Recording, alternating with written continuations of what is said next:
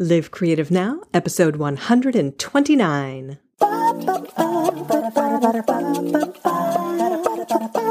Welcome to Live Creative Now with Melissa Dinwiddie, a weekly podcast to inspire you to create your art and share your work. Because that's how you will change the world.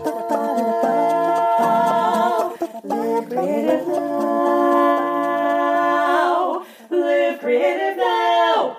Hello, I am Melissa Dinwiddie, passion pluralite artist, happiness catalyst, and creativity instigator, and author of The Creative Sandbox Way, which you can find in an Amazon near you, here to address all your questions about living a full-color, creative life. Whether you think of yourself as not artistic, not creative, which is a lie, or you think of yourself as an artist of any kind or anything in between. No matter how you define yourself, feeding your creative hungers makes you feel more alive. It's how you change your life, and it's how you change the world, because that is how it works. Change your life, and the world changes. So last Saturday, I was leading services at my synagogue because it was Yom Kippur. And every year I co-lead the 3.5-hour service with another lay leader at my synagogue. Neither of us is a rabbi or a cantor, but every year we get to play one on TV for the crowd who shows up for the high holy days, because that is the relationship that most American Jews have with synagogues. They show up once a year for Rosh Hashanah and Yom Kippur, which are collectively known as the High Holy Days. And that has become my own relationship with my synagogue. I show up and lead services once a year. And usually I get together with my co-leader a few weeks in advance to go over the service and plan out who's going to do what. And I put sticky notes in my book, which is called a machzor, to remind myself of who does what when. And when we get together, I am able to remind myself of the melodies and basically rehearse. But this year, there was no meeting with my co-leader because she was really busy as always. And I was really busy as always. And when she emailed to try to schedule a meeting, which was kind of last minute as always, I was at my Create and Incubate retreat, my 5th annual Create and Incubate retreat. And then when she contacted me again, I was at a conference.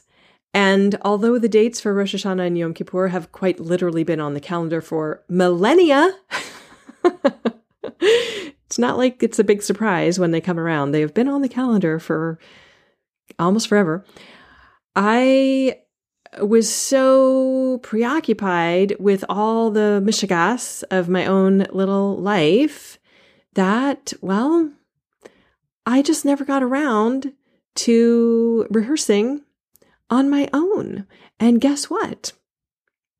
The parts that I am weakest on, and let me assure you, there are parts in the service that I have always been weak on, I made a royal mess of.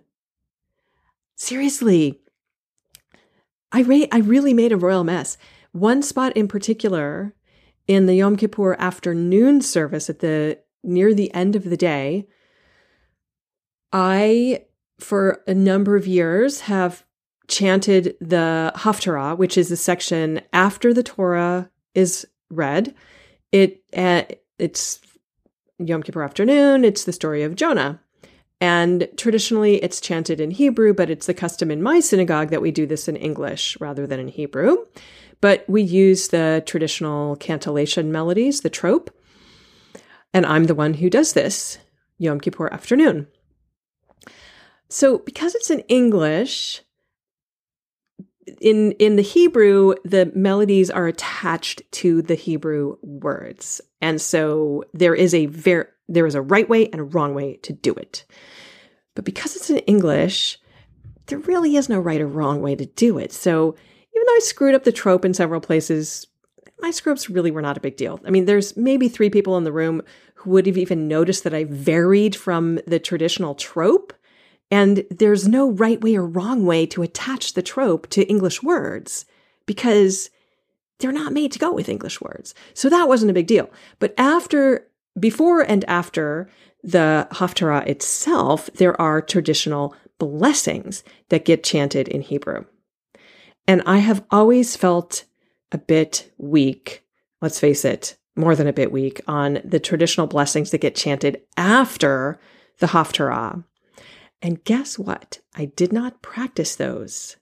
So the very last blessing after the Haftarah, I bombed.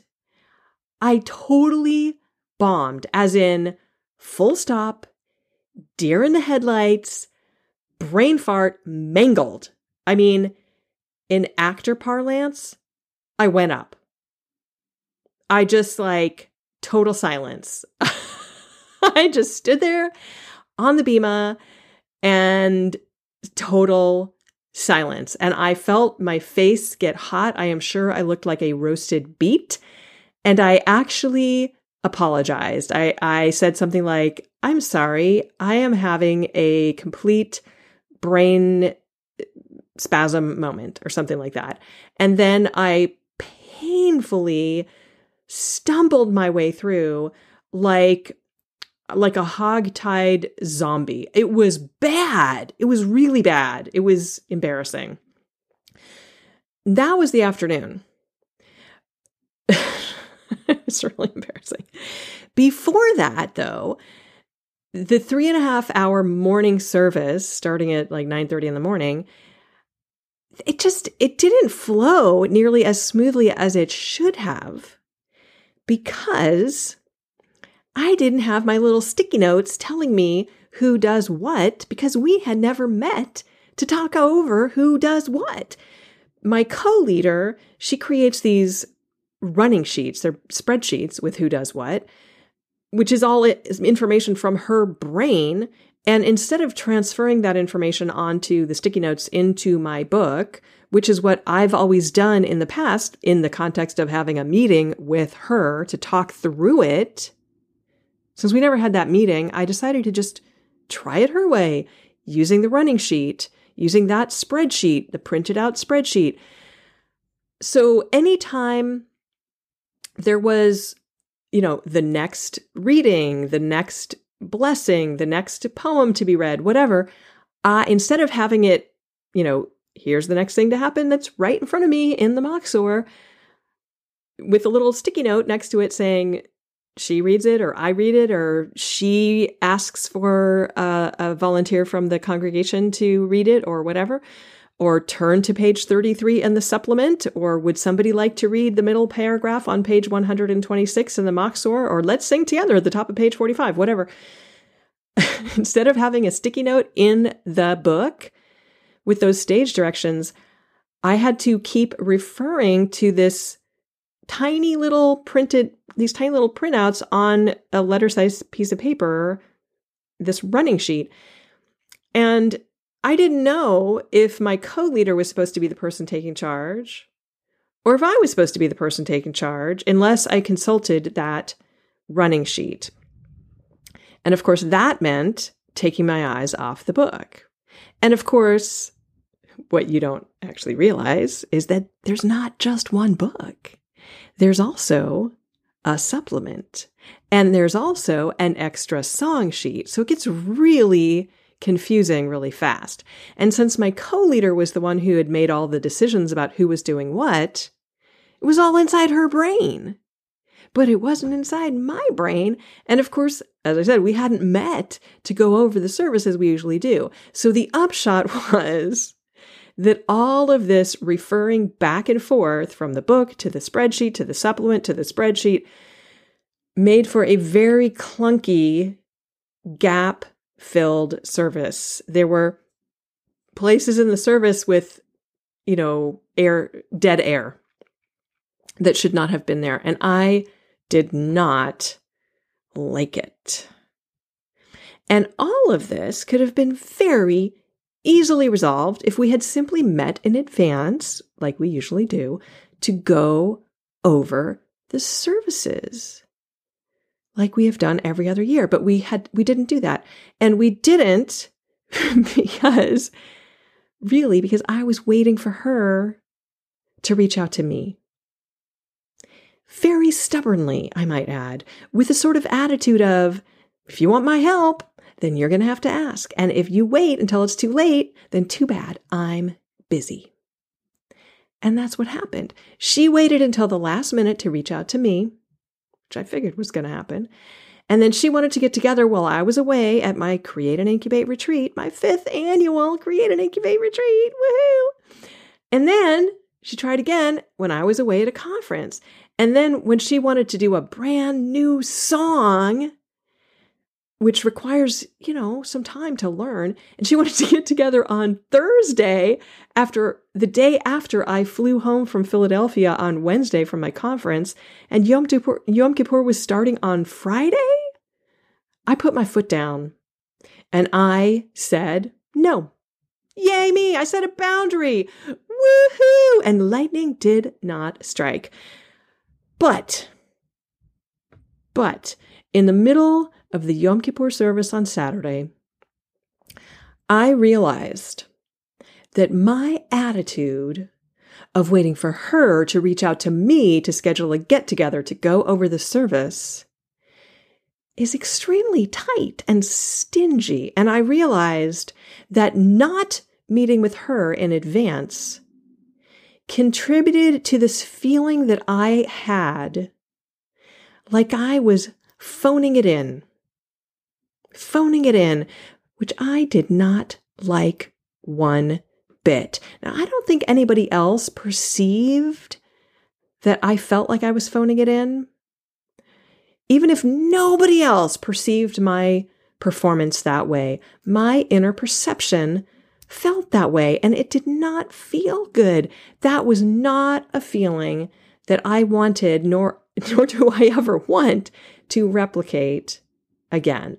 If I am going to lead services, I don't want to bring my B game. Even if my B game is as good as somebody else's A game, which it may or may not be, I'm just saying, I want to bring my A game. And that means feeling prepared. That means taking the time that I need to rehearse in advance. That means meeting with my co-leader, not just a few days or a week or a day before the service, scrambling to squeeze an appointment into my busy schedule, which is honestly how it's happened up until now. No, that means at least a month beforehand and getting that appointment on the calendar well before that, right? And if my co-leader wants to add a new song to the mix, none of this last minute stuff. I need at least 2 months advance notice for a new song because it takes time to learn things. And I do not want to be cramming.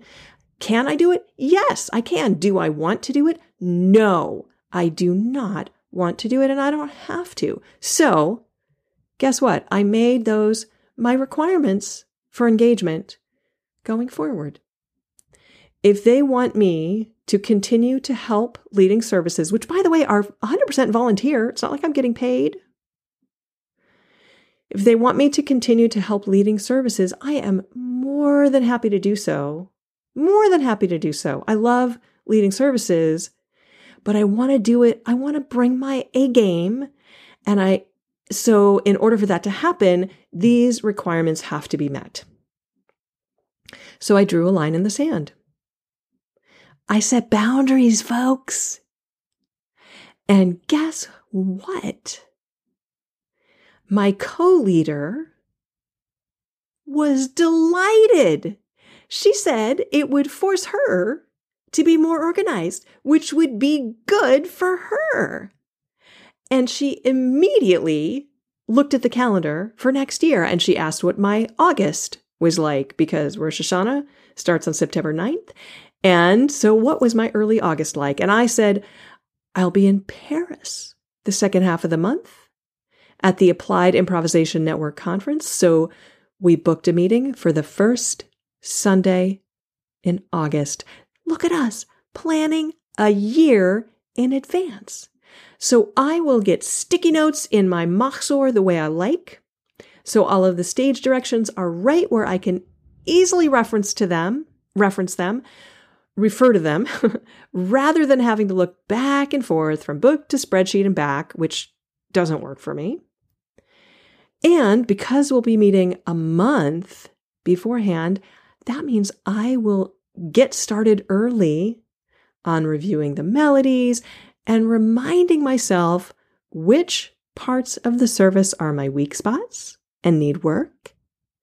And I will have 4 weeks to work on them rather than a hopeless last-minute cram the night before, like this year.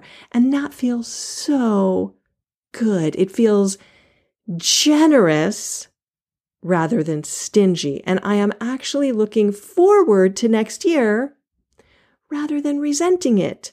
And I realized my resentment was my lack of boundaries, as resentment so often is. Because as I figured out long ago during my dating days, resentment is anger at myself misdirected at you through the lens of victimhood.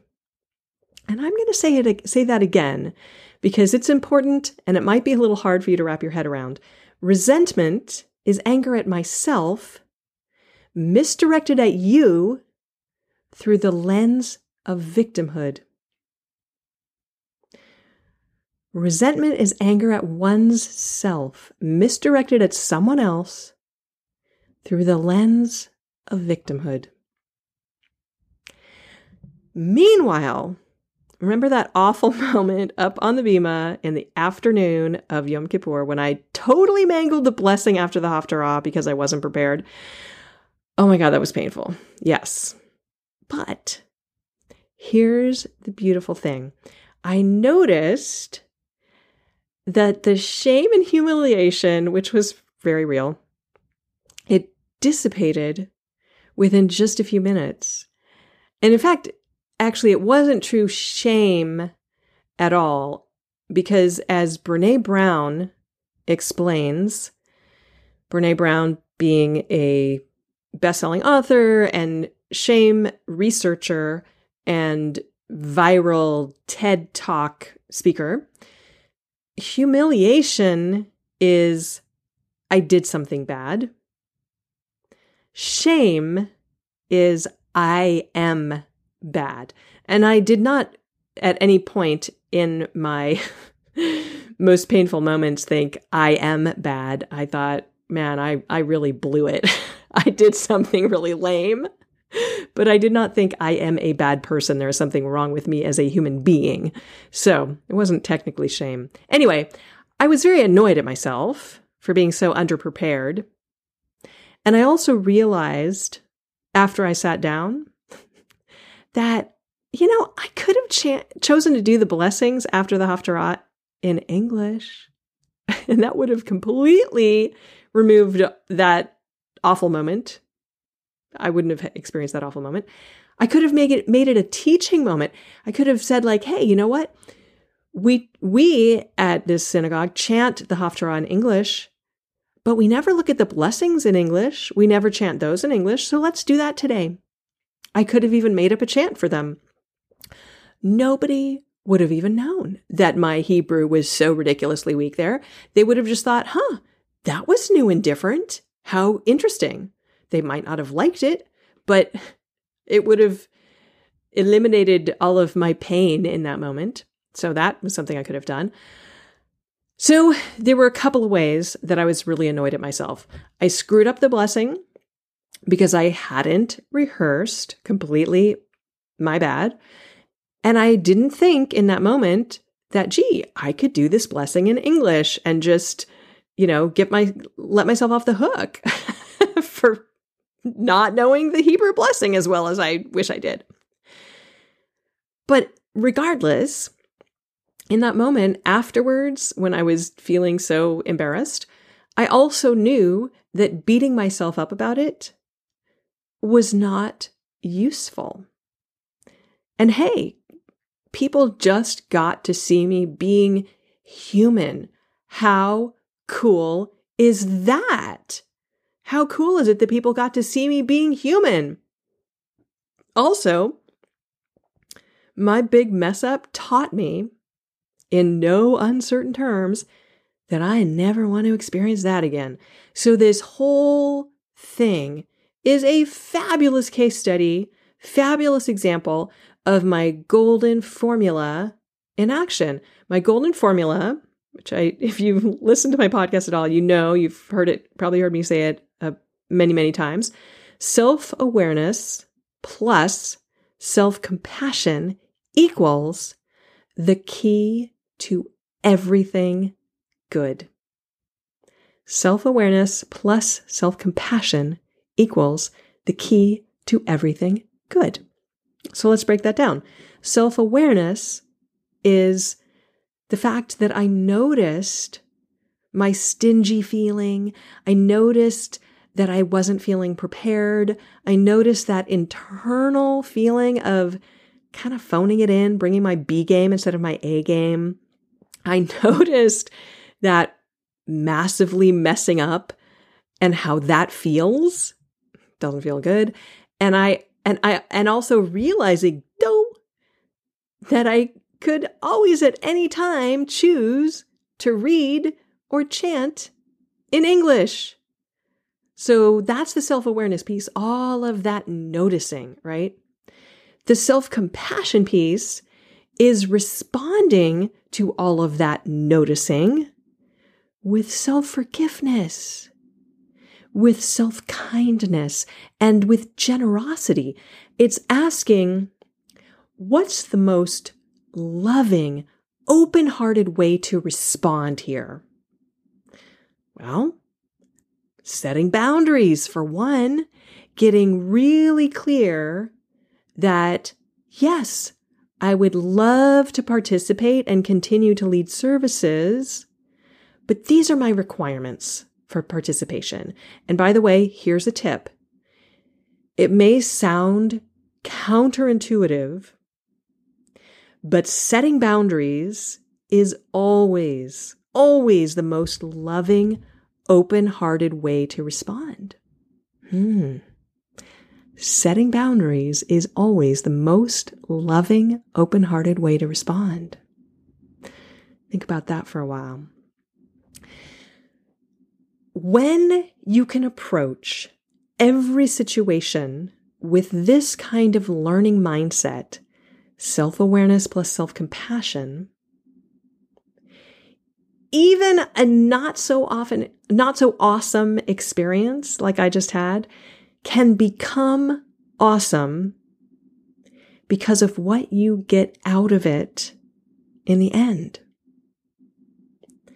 So this year's High Holy Day services were not my best in terms of the performance I delivered, how I felt about that performance. But in terms of overall gifts of what I gained from them, I would say they were off the charts. So, pretty neat, huh? All right, now it's time for something cool. This week's something cool is my Fitbit Alta. I am so excited about this. My mom got a Fitbit Alta and she lost it. So she got a new one, and then she found the old one, and she gave the old one to me as an early birthday present. And I have to say, I absolutely love it. Not only does it track steps, which, I don't think the steps are really that accurate, but hey, I don't care if the actual steps that I walk are tracked 100% accurately. What I care about is that the general amount of stepping that I'm doing today compared to yesterday, compared to 2 days ago, compared to tomorrow, whatever, that it's tracking the general amount of movement that I'm getting. That's what I care about. And I think it probably does a pretty good job of that. Not only does it track my steps, but it also tracks my sleep, which is pretty darn cool.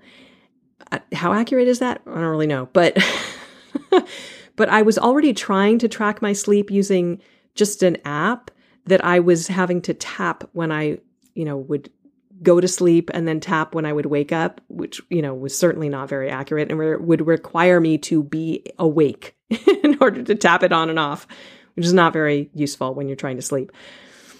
Plus, my Fitbit is connected to my iPhone, and it lets me know by vibrating on my wrist, giving me a little buzz, when texts and phone calls are coming in, which is supremely helpful since I tend to get really distracted and focused on what I'm doing.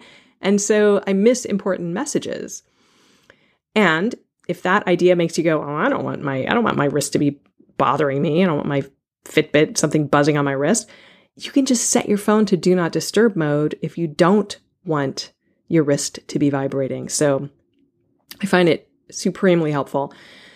I had a Fitbit Zip before, which clips on your belt or your pocket or something, which I liked a lot. It was a piece of swag that my husband got from the place that he used to work. But the Alta is just a great upgrade. And I was really concerned that it wouldn't work with my treadmill desk since I'm usually typing while I walk. And so my hand is not moving very much. But to my great delight, it captures my typing steps just the same way that my Fitbit Zip did. Plus it has all the other awesome features. And because I wear it on my wrist, I don't have to worry about it falling into the toilet as my Zip has been known to do if it's not clipped in the right way onto whatever it is that I'm wearing. So that's my something cool, my Fitbit Alta. I really like it. So that is it. That's a wrap. Thank you so much for joining me today. If you are getting value out of this podcast, I hope you'll share it with a friend.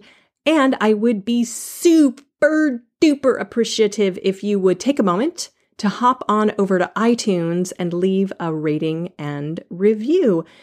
Those ratings and reviews mean a lot, not just to me personally. It's not this that you're stroking my ego, although, hey, that doesn't hurt. But it's how other people find the show, because when people are doing a search for a podcast, podcasts with a lot of good reviews are the ones that pop up in people's searches. So every review helps. So if you could go over to iTunes and leave a rating and review, it really does make a difference. And if you email me to let me know that you left a review and let me know how the podcast has made a difference in your own life, that is how you can apply to be considered for a listener spotlight. Send me that email. Let me know you've left a review and how the podcast has made a difference in your own life. And I might pick you to feature you on the podcast. We'll have a really fun, relaxed conversation and you'll be on the show. How cool is that? That is it. Until next time, thanks again for joining me and go get creating. Mwah! Live creative now. Live creative now. Subscribe at livecreativenow.com.